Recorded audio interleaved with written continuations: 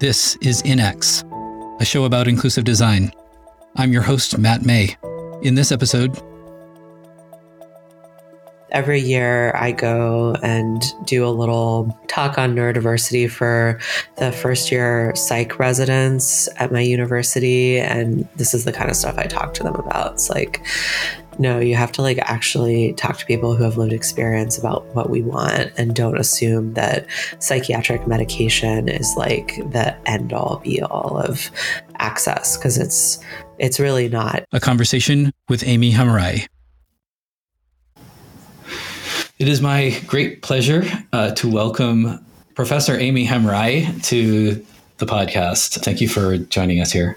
Thanks so much for having me. Aimi Hamraie, they, them, is Associate Professor of Medicine, Health and Society and American Studies at Vanderbilt University and Director of the Critical Design Lab. Trained as a feminist scholar, Hamraie's interdisciplinary research spans critical disability studies, science and technology studies, critical design and urbanism, critical race theory, and the environmental humanities.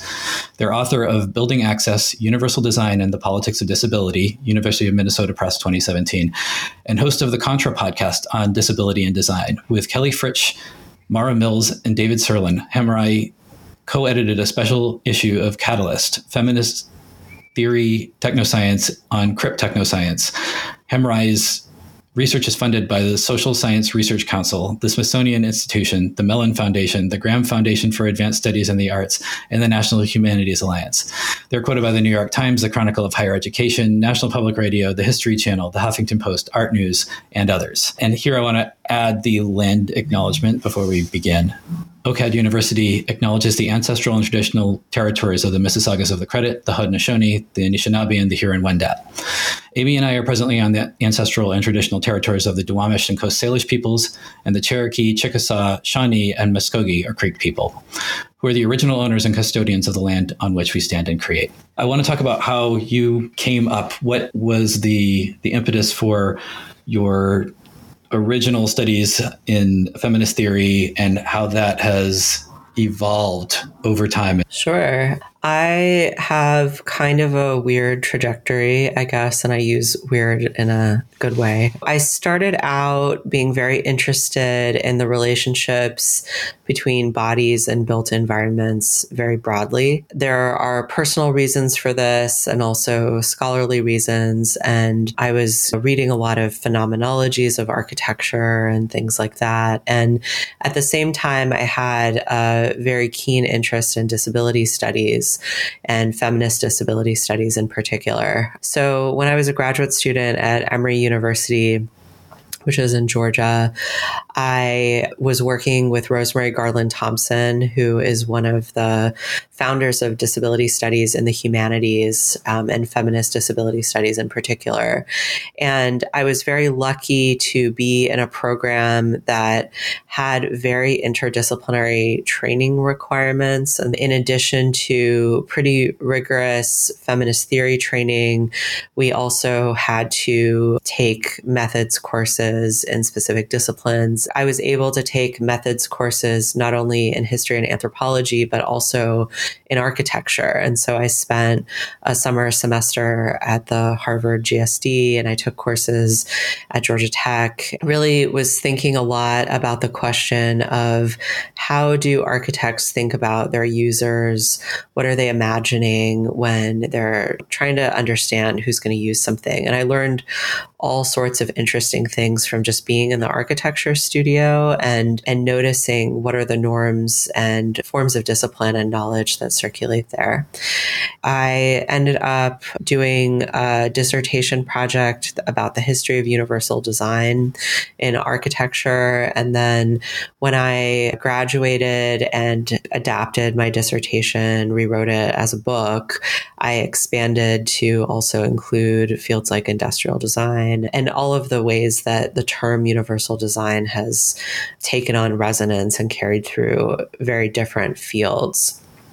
I currently teach at Vanderbilt University. I've been there 8.5 years, and I teach in an interdisciplinary pre-med program called Medicine, Health, and Society.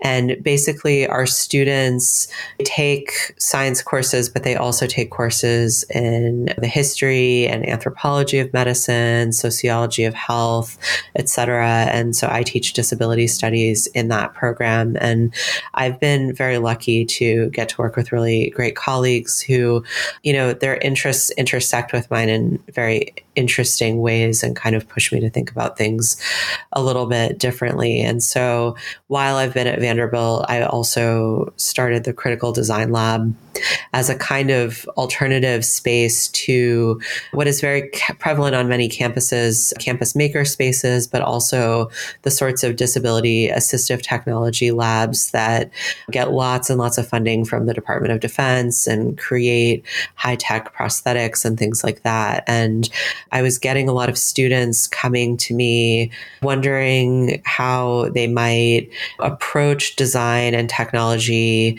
through a more social model perspective and less of a kind of what Ashley Shue calls a techno-ableist perspective.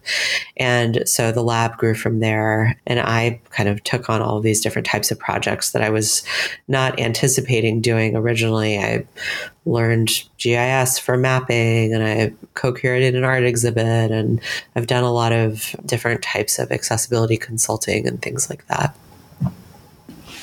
Bringing up the social model, I think this is a great opportunity. I think a lot of the people that are going to be listening to this have not really engaged with disability from a model's perspective. It's been experiential in its framing. I want to break down the social model specifically because it does end up being tied into the idea of universal design, of inclusive design. To separate that out, we have the medical model that the disability is reflected by a threshold level below which one is disabled. That can be your vision, your hearing, your cognition, motor function, you name it. And that it is essentially the responsibility, or at least it's the burden of the person that's disabled to raise themselves up to the level that they are peers in society in any action that they want to do. And the social model turns it on its head. I use the book, Everyone Here Spoke Sign Language, to talk about this. In Martha's Vineyard, up until the early 20th century, there was this village called Chilmark where 25 to 30% of people had hereditary deafness. So the idea of sign language was not an accommodation.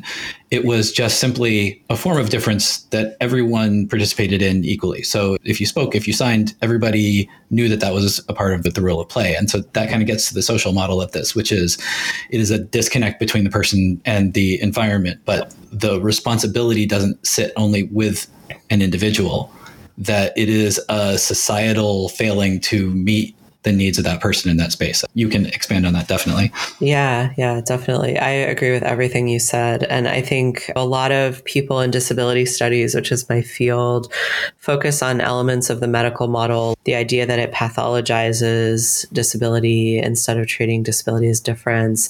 And I think you've also highlighted a really important part of it, which is that it's very individual. So when we think about designing supports for disabled people, often in those kinds of like high-tech labs and things, it's not that there's something wrong with doing that. It's that it's very individualized. Someone who, for example, acquires a wheelchair that can climb the stairs, which is something that gets shown in the media a lot, that's just for that one person. It doesn't change the fact that everyone else who uses wheeled mobility is encountering those stairs and facing a barrier. And the other part of the medical model that I have done a lot of my own scholarly historical researches about is the field of rehabilitation and the way that that field was responsible for framing disability in the 20th century as an occupational problem, like a threat to industry that needed to be corrected. There was this idea that there were functional and dysfunctional bodies. And if you were dysfunctional, you would either get rehabilitated created, or you would go on disability, and there are whole systems that are created around that. From a social model perspective, or even taking that further, like the work that we do in the Critical Design Lab is from a disability culture perspective.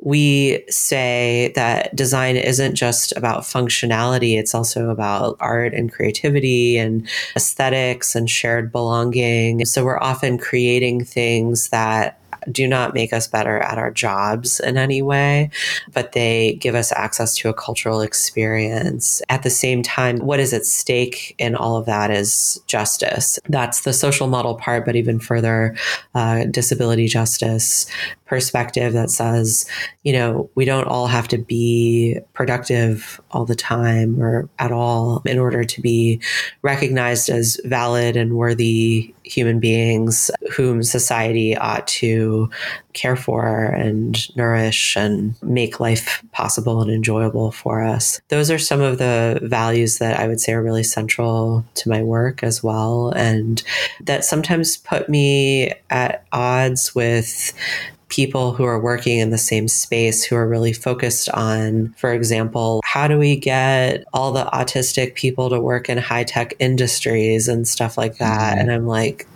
how do we get all the autistic people like the ability to take a nap and get some rest and not have to conform to society so much? So, yeah. Yeah.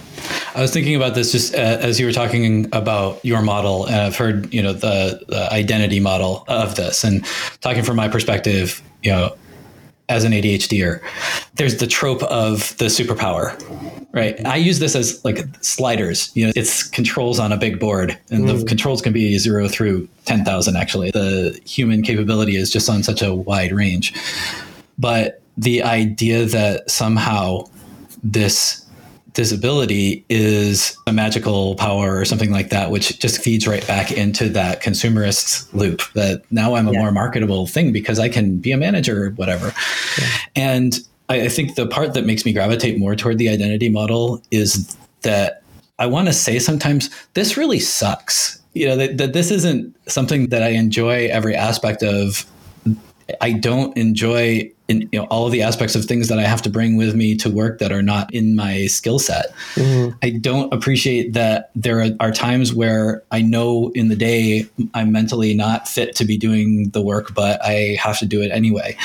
And that is a different kind of voice to bring to the situation, that it isn't just that you have to just sort of be the shiny, happy, remarkable ADHD person, but that you can be the normal average ADHD person and still have value in society. Yeah, absolutely.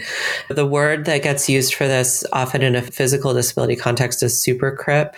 It's like, oh, look at all the genius stuff that person's accomplishing. And the super crip never gets to talk about their access needs. They're basically just this wonder that is created for the comfort of non-disabled people. I also have ADHD and I'm autistic, and something that I have been noticing with great interest is that during the pandemic, because of social media, a lot of people are starting to notice like, oh, I have some ADHD traits. I should maybe look into this further or get an assessment.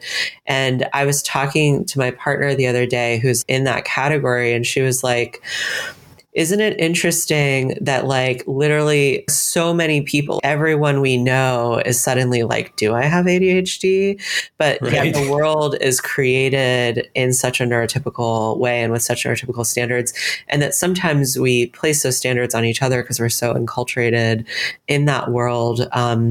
So as people develop identity around that, I think that really interesting things are happening. I've noticed that it's made it easier for me to talk about my access needs with people because they have more of a frame of reference because they watch someone's TikTok video or something like that. And I never thought that that's what it would take, but it makes sense because of the pandemic too. So many people are encountering new access needs that they didn't know they had because we are in an even more digital, virtual kind of setting a lot of the time, or at least those of us who are working in knowledge industries. I will be very interested to see how that identity shift changes the number of people who identify as disabled and how it might shift even kind of what is possible in terms of accessibility. Yeah, I'm going off script now because this, I think, is important, talking specifically about ADHD, because in this whole last 2 years, it's almost like at least the majority of us have had our own lab experiment. We've taken all of the stimulus away.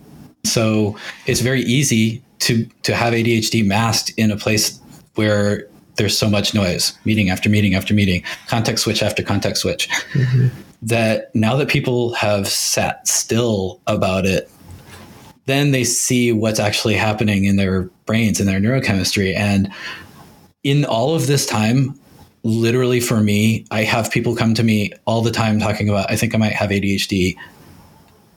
Literally 90% of the people that I have talked to about this have been assigned female at birth. And it's the idea of ADHD was white boys, more or less, in North America, and that was it. There's two pieces to this. First off, yes, welcome. There are systems of care for ADHD neurochemistries, and there are medications, and there are behavioral treatments for that. And then I also see like the second wave of this, where people who have received those supports then sort of retroactively come back and say, if only I had been a boy when I was growing up. And this is the part where I personally push back because the treatments, quote unquote, that we received, if we were medicated in school, if we were given behavioral treatments in school, were not for our benefit. They were to make us more pliable, more docile, to keep us from being behavioral problems in school. Yeah. And so that idea of there having been a great amount of privilege put into this there's some societal aspect of that for that issue. Yeah. But we also have to realize that when we talk about treatment, the treatment is for what purpose, right? That Absolutely. It is often because the dominant part of the culture wants us to behave in a certain way.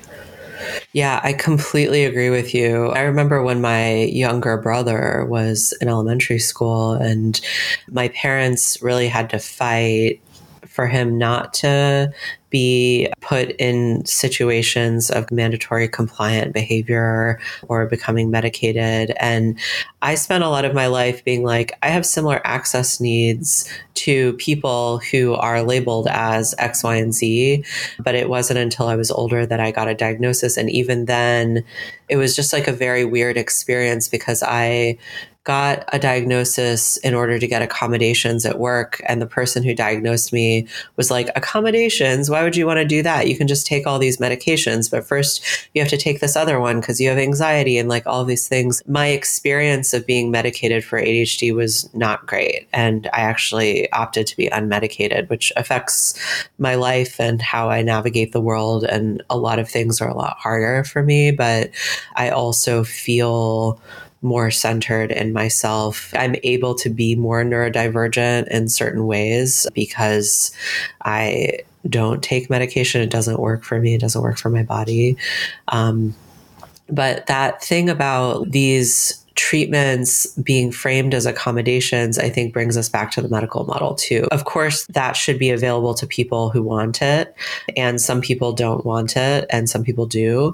But at the same time, there's so much more that we could be doing in terms of access, that even just on the level of recognizing that people's brains work differently and creating environments that support that, or creating social norms that don't say, hey, act this way, pay attention this way, sit in a meeting for 3 hours, or, like all of that stuff. We could be having better cultures of accessibility that are informed by and based on the access needs of people who have ADHD. even before we get to the issue of medication. I've been very frustrated at times with healthcare providers who don't know how to write an accommodations letter because what they think is that medication fixes you. So why would you need to ask your boss for more time on X, Y, and Z when you could just make your brain work faster? And to me, that goes against the spirit of the ADA, like completely. It's like they need ADA training. They need to understand that that even exists and is something that they can do. So that's something I've thought about a lot. Every year I go and do a little talk on neurodiversity for the first year psych residents at my university. And this is the kind of stuff I talk to them about. It's like, no, you have to like actually talk to people who have lived experience about what we want and don't assume that psychiatric medication is like the end all be all of access, because it's really not. It helps in certain ways up to a point, but that doesn't stop all of these other expectations and norms from being placed on us. Yeah. One of my recent LinkedIn posts, of all places for me to talk about this, is LinkedIn. I mentioned that I've been on medication for the last 2 or 3 years, and it's probably the fourth time that I've tried. And I had sort of hit a wobble. I was changing things up too much, and it was just leaving me exhausted, lower than my baseline functionality. Mm-hmm. And the ability for me to just stop, take a beat, realize I'm not going to achieve everything that I need to do for the next week and then come back up. It's something that just being honest about, like having the ability to do that without nobody's going to fire me for saying something like that. That itself is liberating because it lets people say it's more than just, oh, take that pill and you'll be fine. There's so much more to doing that. I had that as one of the treatments that was given to me, and it doesn't do anything except make you more hyper. It made me able to goof off more efficiently. There wasn't anything inherent in this pill. And even for autism, getting the diagnosis is just kind of like, okay, so you have autism.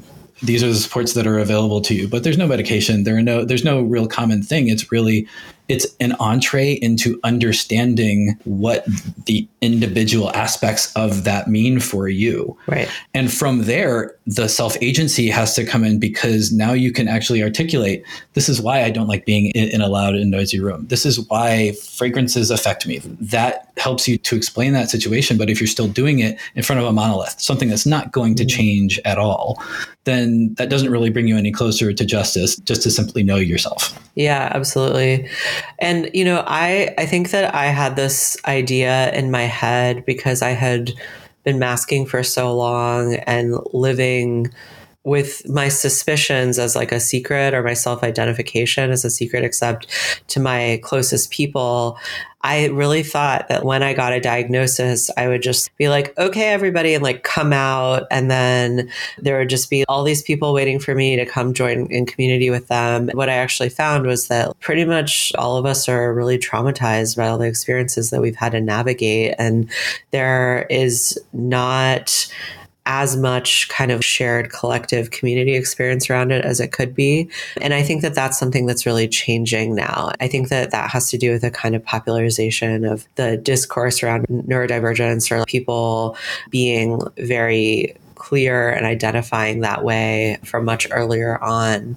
So some of that is shifting the way that power operates, or the risks that are posed to publicly identifying in certain ways. And then, of course, there's the issue of who has the privilege to not talk about stuff like that. There are people who are pathologized and policed, and their divergence from the norm is not as easily masked, not only gender, but also racial dimensions to that. So I just think about all of that a lot. My ideal is that disability culture is a framework that we can relate to through our identities in a more collective way. And that's just not always possible. That tells us the work that we have to do to make the world a place where that could be possible one day. And I think that dovetails into the idea of crypt technoscience. So I want to get into that specifically because this was a term that you have put forth. And I think that the important part of this is that agency, that that in order for there to be some kind of affirmative technoscience around disability, there have to be people that have agency in that space. Then it becomes a dialectic. There's a community that's going about it on their own and sort of brings back what they found, and its connection to mutual aid of disabled people helping and supporting one another and finding a praxis for doing a certain thing on their own. I'd like for you to talk about that, to expose the political commitments of technoscience and so forth, if you could. So the word technoscience comes from the field of science and technology studies, and it describes the way that any designed thing or technology that is created relies on certain forms of knowledge, and specifically science. But science isn't just what experts do in a lab. There are also forms of science that come from communities of experience. So the disability activists in the 60s and 70s who were reclaiming the word CRIP, they were also doing a whole lot of design, of technology, of architecture, urban design, urban planning. And they were doing this from the perspective that disabled people ought to have access to the broader mainstream society, but shouldn't have to accept the norms and standards of that society, especially the standards that say that disabled people all must become hyper productive and hyper able.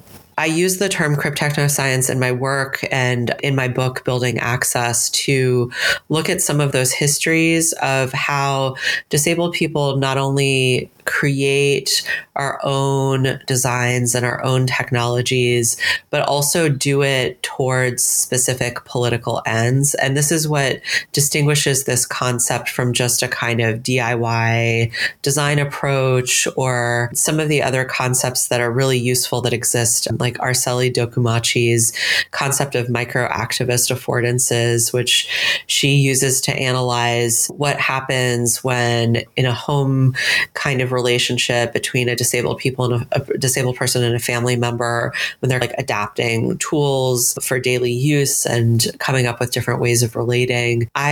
I'm really interested in cryptechnoscience as something that operates on a different scale and for different publics, and that includes those things for sure, but has a specific anti-normative kind of agenda, and that's the crypt part as well. And so there's so many examples of this. Some are historical, some are more contemporary, but they all point to a kind of disability culture perspective on technology, I would say.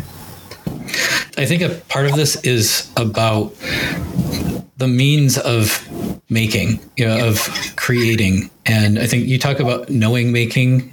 Mm-hmm. And maybe you can talk about this, and I want to throw a layer onto that. Jutta Treviranus, my advisor, head of the Inclusive Design Research Center, talks about epistemicide, the idea of the destruction of the means of knowing, of learning things, and who gets to decide how something is made or how knowledge is created is a critical aspect of this. Yeah, absolutely. Part of what is significant about cryptechnoscience historically and in the present is that it's a response to that rehabilitation and medical model episteme.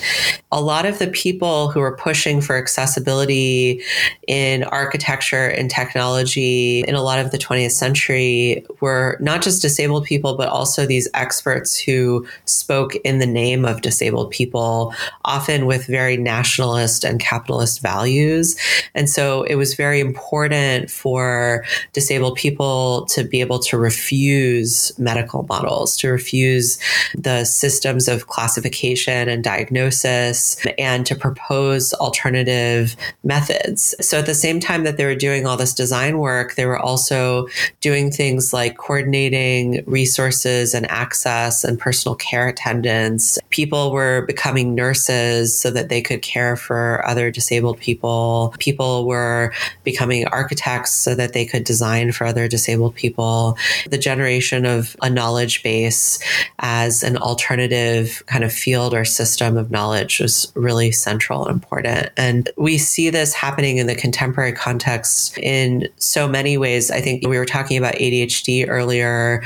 Something that I've really benefited from is talking to my friends who also are neurodivergent in different ways and struggle with executive function, to share our hacks and our tools that we use and what works for us and what doesn't, or what do we do about the side effects of certain medical treatments or things like that. And that's the same sort of thing. It's like people creating an alternative knowledge base because what is afforded in the kind of mainstream medical context doesn't go far enough to meet our needs. Great. We're going to take a pause here, and we'll be right back with Aimi Hamraie. InX is a major research project by me, Matt May, as part of the Master of Design degree program at OCAD University in Toronto, Ontario, Canada. Episodes and transcripts of this podcast can be found at inex.show. That's INEX.show. Follow InX on Twitter at INEX Podcast. Okay, we're back. And I want to talk about universal design as a terminology and its connection to inclusive design. The book that you wrote talks about the universal design as its practice historically and in the built environment. I wrote a book in 2008 with Wendy Chisholm called Universal Design for Web Applications that sort of tried to apply those principles to the web as it was in 2008, for what it's worth. So my name had been associated with universal design as a result of that. And my evolution toward inclusive design changed as I realized some of the impacts and the histories of it. But maybe you could talk about how you experienced it and the ups and downs of it. Sure. I think I first encountered the term universal design when I was in graduate school studying disability studies and then being exposed to people where I lived who did that work. But as I investigated it from a historical perspective, initially I was going to do an ethnography of a universal design lab. So I was going to go into the lab and be like, okay, what is actually the method of universal design? How are they doing this? And I got there and I noticed that people either did one of two things. They either repeated back the same words about what universal design was, and almost they were talking points. I was noticing that there was this kind of, oh, it's this and it's that, and it benefits everyone and whatever. And I was wondering, okay, how do I critically unpack this a little bit? And I was getting very different accounts of historical background because so many of the people that developed this concept are still alive and still working. And it's really, I am the same age as the term universal design. The first time that Ronald Mace, the disabled architect, published about it in 1985, that was the year that I was born. And so I was thinking a lot about what is the history of this very recent concept and where might parts of it have been found earlier and how might its meaning have changed. What I discovered when I was doing the research for my book, which ended up being more historical, but also based in interviews and ethnographic data, is that before this term was used, there were other terms that were used to mean a similar kind of thing. So barrier-free design in architecture for a long time described the idea that there are architectural barriers and they should be removed for greater accessibility. And then if we did that, it would benefit everyone, not just disabled people. And then through the work of the disability rights movement, there was a lot of activism to get barrier-free design to be a mandate of the law. And there were several laws before the Americans with Disabilities Act that tried to mandate this and failed. And then the ADA happened and it was much bigger and toothier and all of this stuff. And the concept of universal design in architecture emerged 5 years prior to the ADA. So in this time when architects, disabled architects and their allies were trying to figure out, okay, what are we going to do to get architects in general to even think about accessibility. And they were creating seminars through the American Institute of Architects and doing continuing education and all of these things.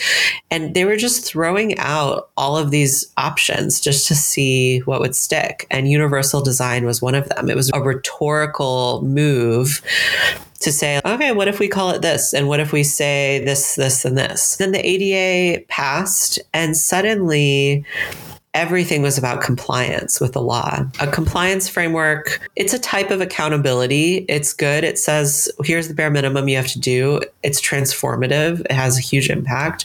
But at the same time, people were treating it as this thing that they begrudgingly had to do. So the people who were advocating for universal design were like, okay, let's go back to this term and say, this is what we do when we go beyond compliance, when we go beyond the law. That's not what it meant originally at all. Originally, it just meant that when you design for disabled people, you benefit non-disabled people as well. And in that time, like from the late 1990s, when the principles of universal design were created in 1997 through now, like 25 years later, there's just been a lot of experimentation. And this concept very quickly went into technology, web accessibility. I would say in some ways there has been much more like iteration in that world, in that format and media than there has been in architecture. And has taken on so many different meanings. And as there's new terminology or other terminology that is preferred because there's so much baggage associated. No one wants to claim the concept of the universal. There's a lot of critique of the idea that a design could really benefit everyone. Like, why would we say that? Why wouldn't we try to create better designs for people's specific needs? And it's probably just not as useful as it was originally intended to be. But I also don't think that a lot of the people who used the term originally were that wedded to it necessarily. They were just being like, all right, what happens if we say this? Oh, this corporation is going to take this up, and that's better than what they were doing before. So let's see what they do with that. I don't think that anybody was necessarily hanging their hat on universal design, producing disability justice to the fullest extent possible. But now that we have other frameworks and goals, we can look back on that history more critically and notice, where did it work and where did it maybe have some other consequences? Yeah. And one of those consequences that I can think of, and is probably the reason that universal design caught on at the time that it did, because there was a civil rights piece of legislation, the Americans with Disabilities Act, that's there. And then there was the definition of what do you mean by that? And so that's where we get the ADA architectural guidelines, ADAG. And the idea of creating a baseline that everybody has to meet makes it easy for there to be a way to satisfy those requirements. It's code compatible. And a lot of what ends up happening from that point forward is that it's not even called universal design anymore. It's just called architecture. You need to do this and this in order to meet the requirements to open your building.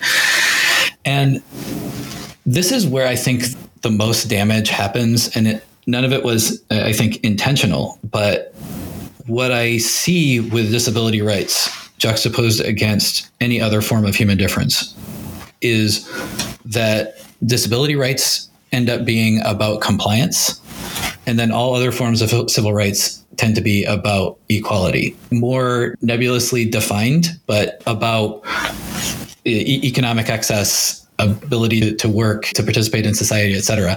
So when we take this into computer science, to developing software, we have accessibility as this thing, which is a legal requirement and has the Web Content Accessibility Guidelines behind it. Then we have inclusion, representation kinds of issues for everything outside of disability for the most part.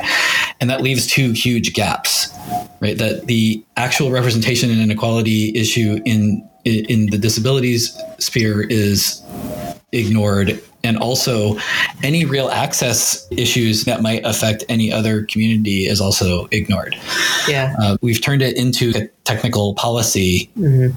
And then in doing that, we've extracted the humanity of or the individuality of all of the stakeholders in the community, which in itself is immensely diverse. Yeah, this is exactly this is a really good example of the concept of knowing making, because the reason why that has happened is because there is such a functionalist understanding of disability, and accessibility has been reduced to a usability problem.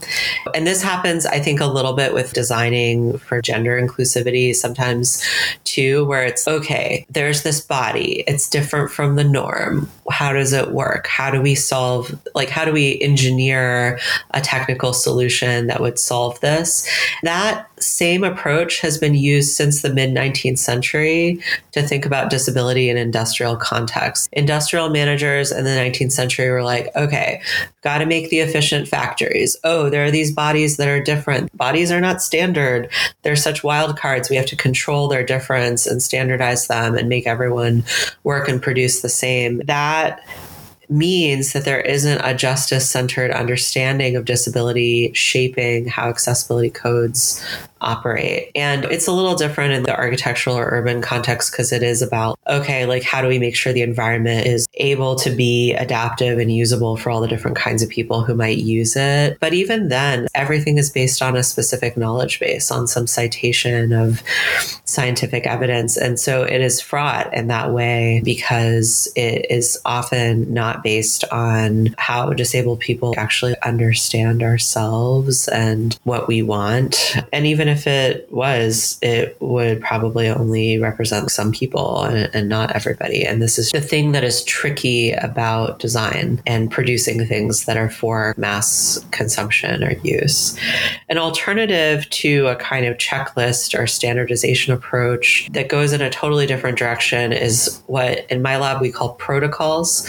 There's a concept of protocol in design, which is what are the standard steps you might take towards producing something? But also in many cultural contexts, there are protocols that are how do we behave towards each other? How do we treat our elders? Who is respected? How are people treated as human beings? A lot of our design work is creating protocols for helping people come into the middle of a design situation and ask more critical questions about it, not just to produce something that's really functional, that works and is usable, but something that kind of doesn't work. And then you're left being oh, wait, what? How do I do this? This is obviously not working for this purpose. How do I work out this problem? And I think it's very productive in a non-capitalist sense to be put in that kind of situation, to be put in a difficult situation and have to reach for, how do I learn more and connect more with disability communities in order to solve this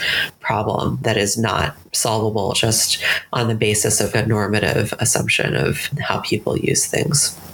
That is actually really a great segue into the definition of inclusive design. And so we can talk about this, that for the Inclusive Design Research Center, the definition is inclusive design is design that is inclusive of the full range of human diversity with respect to age, language, culture, gender, age, and other forms of human difference.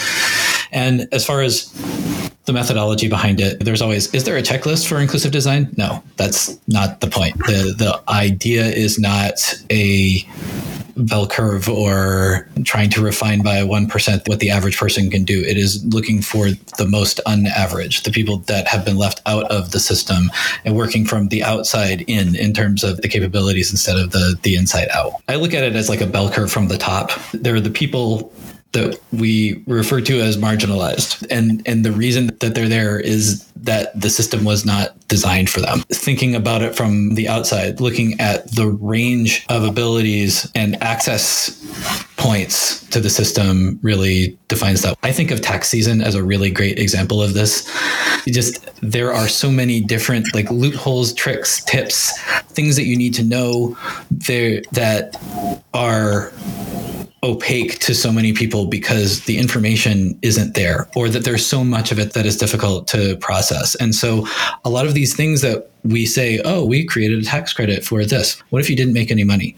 What if you're outside of the economic system? What if you're just not able to spend the time to find the things to get the support? Or me, I'm distracted and I don't keep notes very well of the things that I paid for. So the system itself is not designed for us. It's designed for tax preparing companies to get more money out of us. It's finding what actually would work for the greatest number of people that accommodates all of the ways in which things go wrong, gives you the set of things to evaluate to find the best pathway forward, instead of saying we're going to meet this bar that was defined 35 years ago for this purpose. Yeah, I think it's really helpful to name an aspirational goal that is so broad and requires so many layers of consideration, because it also enables designers to tap into different types of knowledge bases than what they would typically consider. To use the example of architecture, like ergonomics, the way that many people were designing physical objects and spaces for, 80 years of the 20th century was based on anthropometric data that was taken from World War II soldiers, and that was very limited and had to be updated.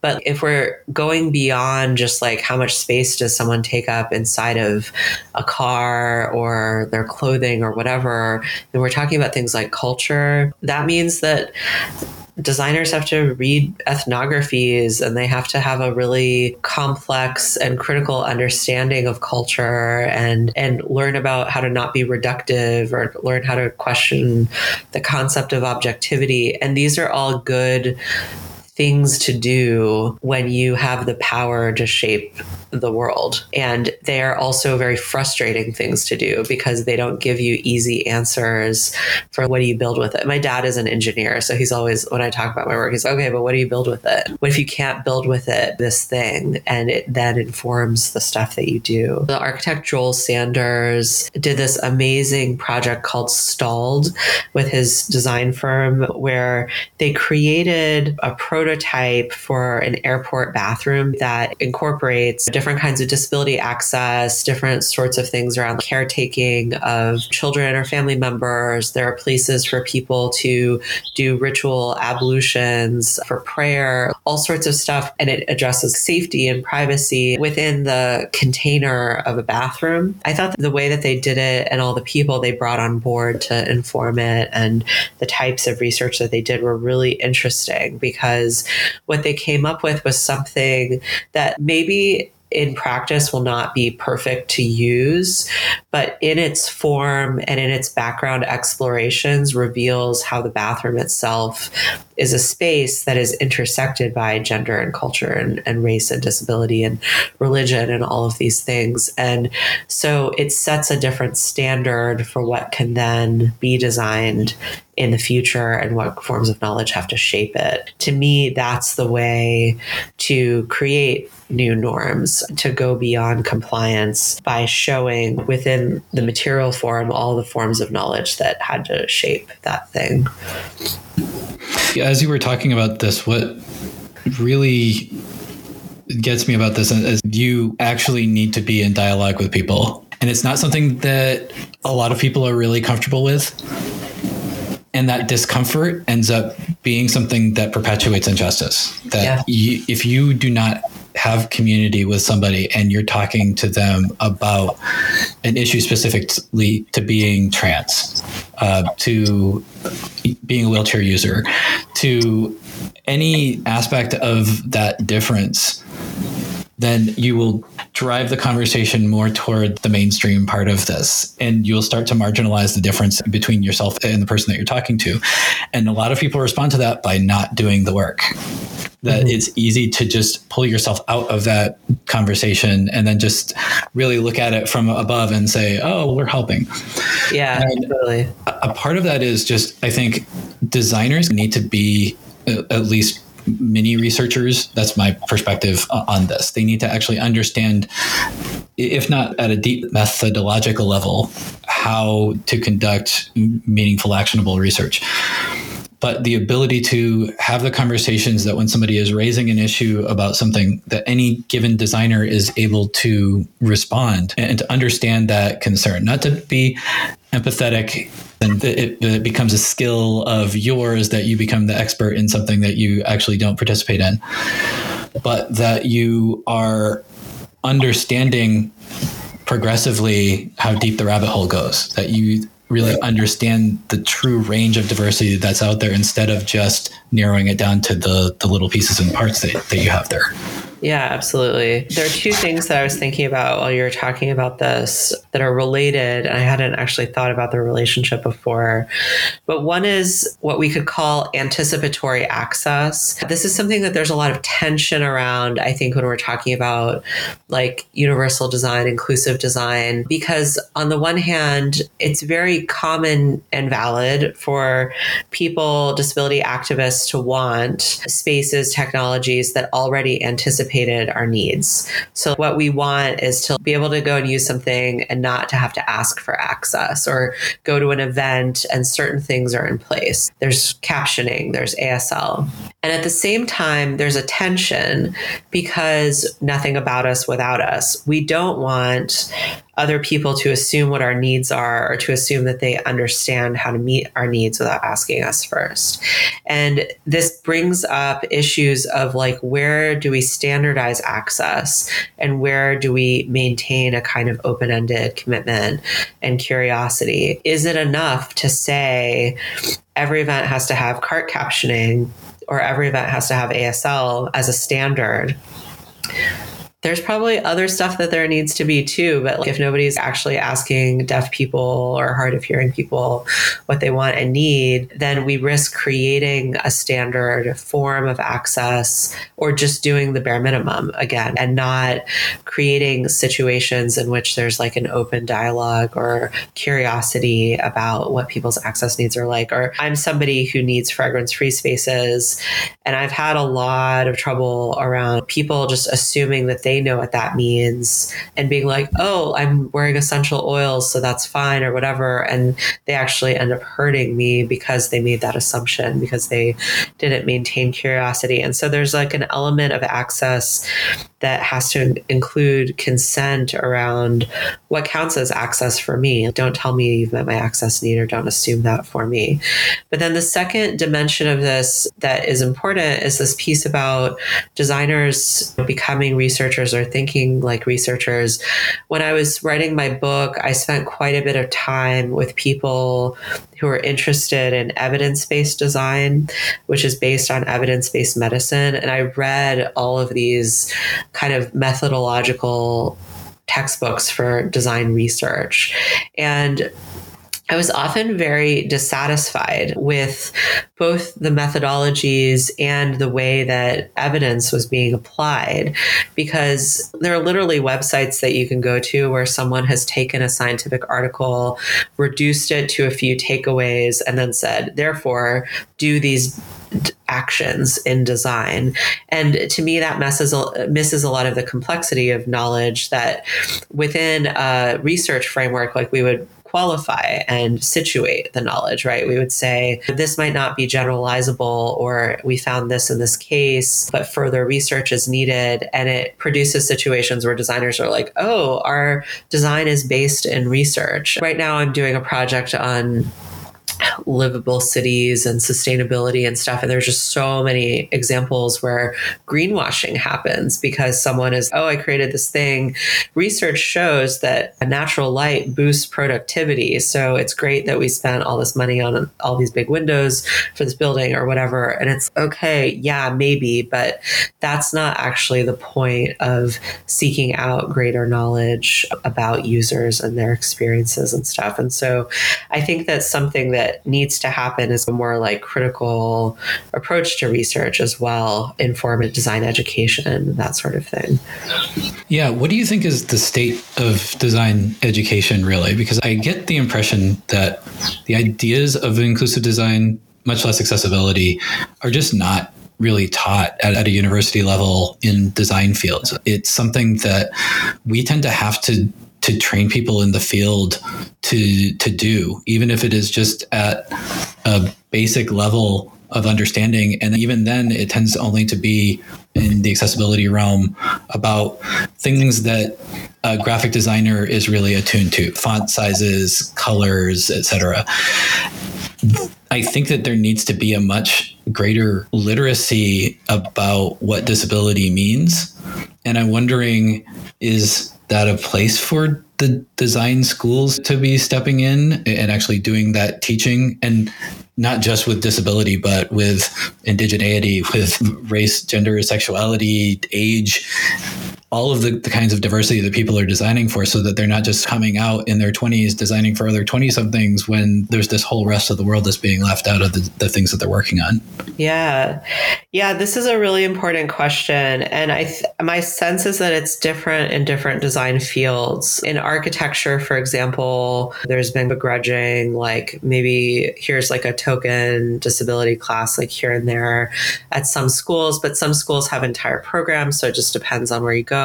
After the murder of George Floyd in 2020, I noticed, because I was getting invited to speak more at architecture schools, our curriculum is so white male. Like, how do we change this? What do we need to do? And so there's a supplementary programming that comes in. People brought in to give talks and do seminars, but less so changes to licensure and that kind of thing. I don't know about graphic design necessarily. I can't speak to that, but a great person to talk to would be Jen White Johnson, who's a Black disabled neurodivergent graphic designer, actually teaches graphic design and does interesting curricular interventions. But I know that where I teach, we don't have a design school, but we have quite a bit invested in design thinking as a kind of corporate discourse has been important in universities. And so I teach classes that students can take that count towards a design thinking credential. And the training that we got for that was very like human-centered design, like Donald Norman kind of stuff. But I was basically the only person being like, okay, but there are different kinds of humans. So how are we accounting for any kind of difference in this process and the way that it's laid out? Disability is sometimes treated as a special case. Human difference is not really part of that so much. The design thinking thing has gotten a lot of criticism, specifically because while it doesn't say so, it still recenters the designer as the person that is the agent. And then the user is the recipient of all of this ridiculous skill that they have brought to the situation. One of the aspects of inclusive design, as is practiced at OCAD, is about participatory action research and co-design. Not only are we bringing people into this conversation, but with a great deal of agency as to what direction this work takes. There is a sense of equanimity, that everybody has power in the room, that it isn't just a researcher pulling the strings or a designer that is just making little modifications to a train that's already been built and is rolling down the track. That maybe the train isn't what you need. Maybe it's a bunch of bicycles. Maybe it's a few carts. But that is the key part of this, that it isn't just paper over it at the end with a diversity study or something to that effect. I feel like design thinking just brings people back to, I have acquired this information from this community. I will add that to my set of specialties, and still makes the designer sort of the center of that universe.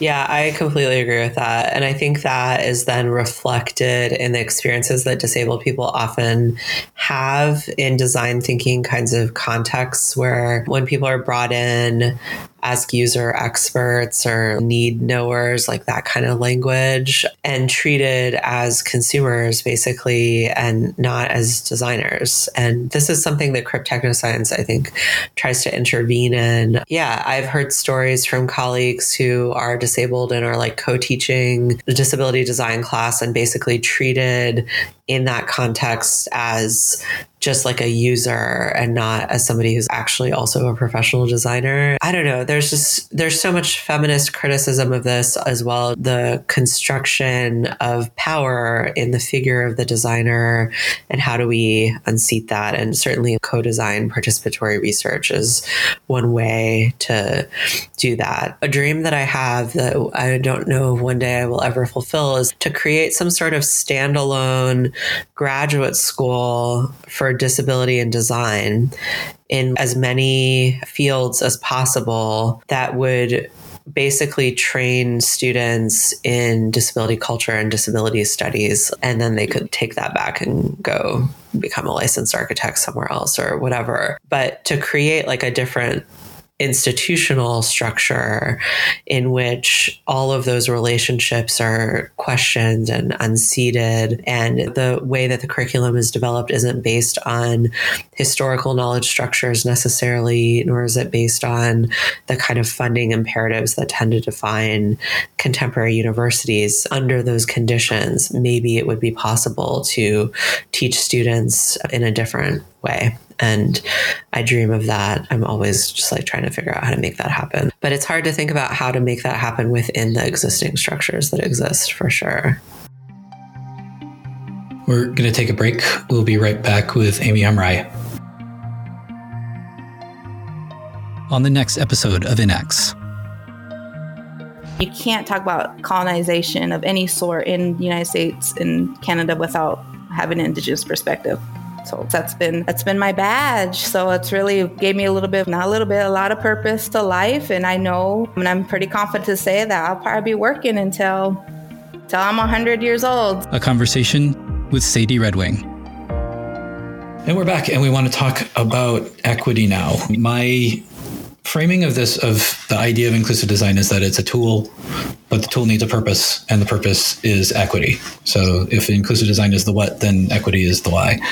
And I want to ask you, either from a personal perspective or from a professional perspective, societal perspective, what does that term equity mean to you? I guess I always think about, there's like this like image or meme that circulates that's people trying to look over a fence, and equality is like they're standing on the same height box, but the people are different sizes, and equity is like different heights of boxes, giving people different stuff that they need to all look over the fence. I definitely think that's a good baseline societal goal. It's definitely not something I would argue against. I do wonder sometimes, like, equity is still very much in this like liberal framework though, right? Of everyone should have equal opportunities to get a job and go to school and that sort of stuff. And I want that at the same time that I want people to not have to do those things necessarily in order to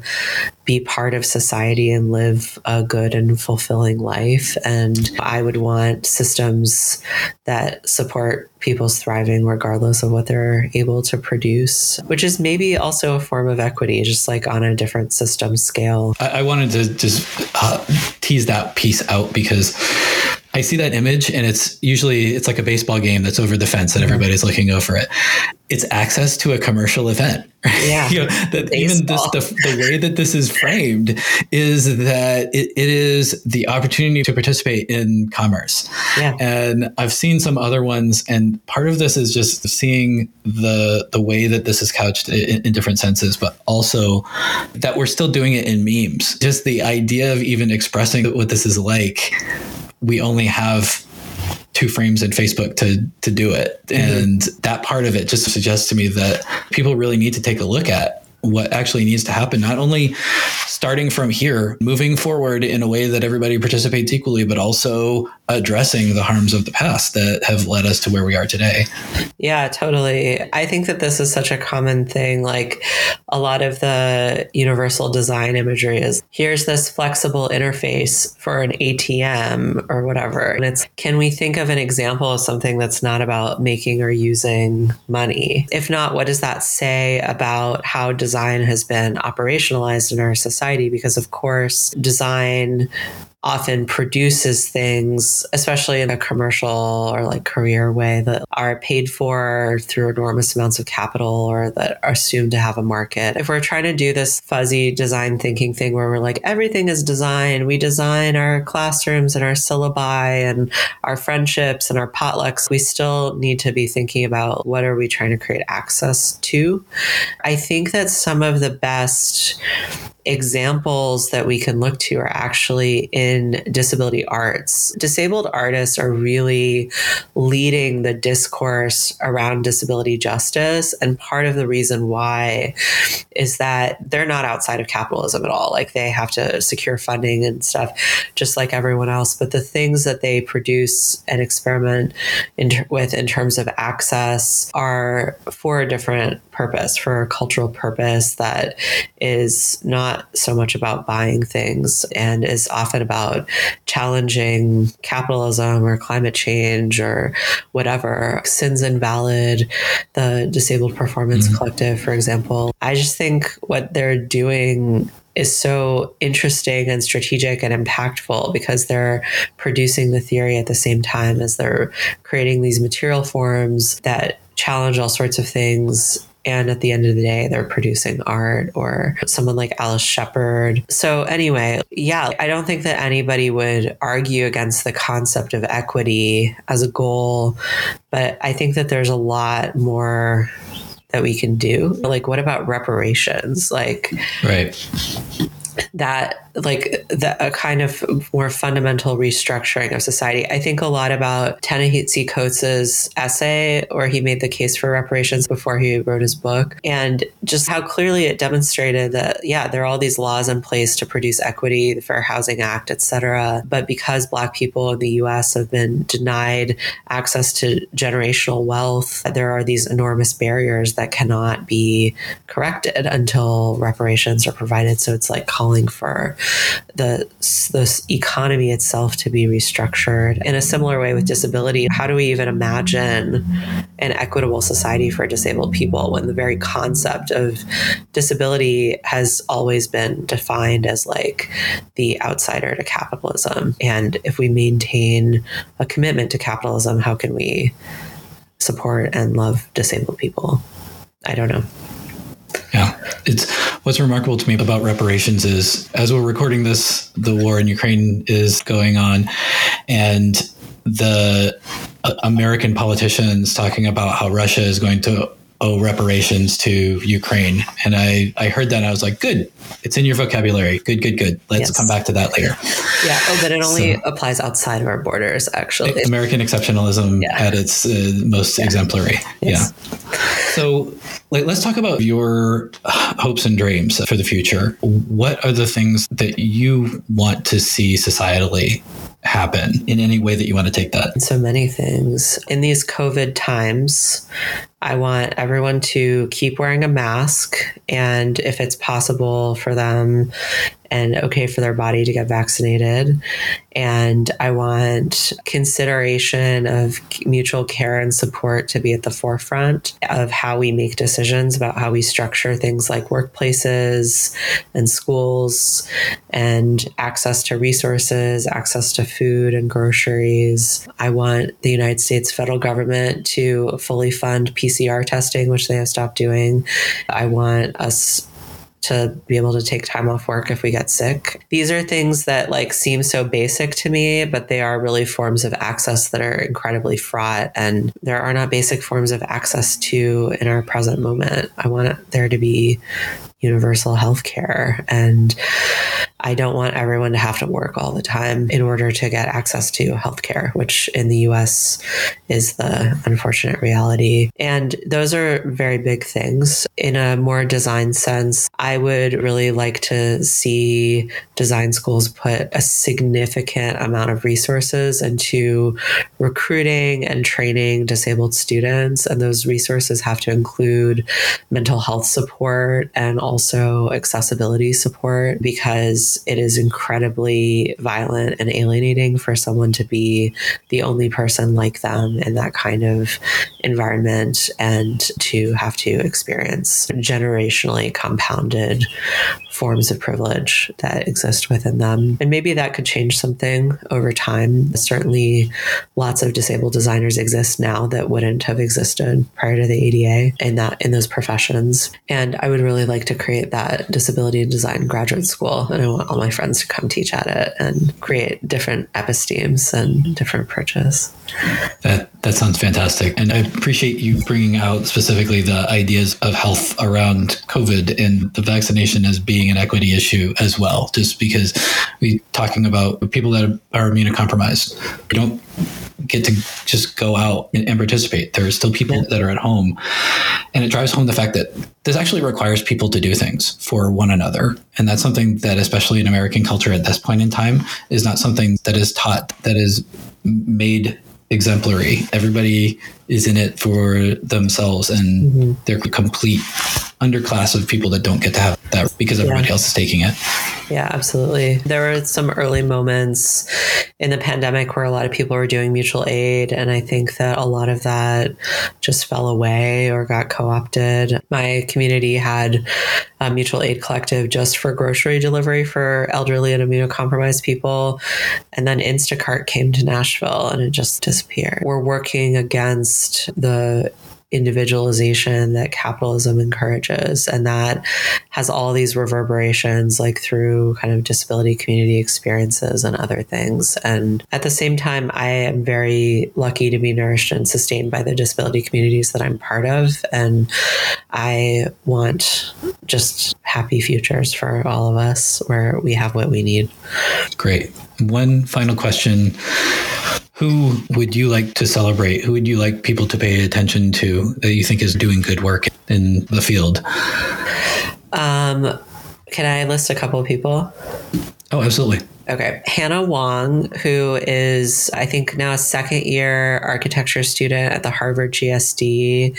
She's the first blind student who's ever been a student there before, and created a disabled students group in her first year while learning remotely, and is awesome and is in my lab. And I just think she's so great. Also, Alice Wong, who is behind the Disability Visibility Project and one of our most important cultural producers, and really an archivist of disability voices and perspectives, and just does so much for our community. Jen White Johnson, who I mentioned earlier, who's just such an amazing graphic designer and has so many great projects that come from the place of, if you can change the iconography of something, you can actually change the world. And she's doing amazing work. I'm holding up a zine that she made with her son Knox, who's autistic, called Autistic Joy, where she's basically creating a world for Knox where he can understand that he is valuable and that there's nothing wrong with him. Which is very different than many autistic kids. Those three people, I would say, I feel like everyone should get to know their work immediately. Aimi Hamraie, I want to thank you. I learned so much. This has been fabulous. And I hope a lot of people come in and get the chance to listen to what you have to say. Thank you so much for doing this, Matt. I really enjoyed talking to you. That's our show. Show notes and transcripts for all INX episodes are available at inex.show. That's INEX.show. All episodes are released under Creative Commons Attribution 4.0 International License. Thanks for listening.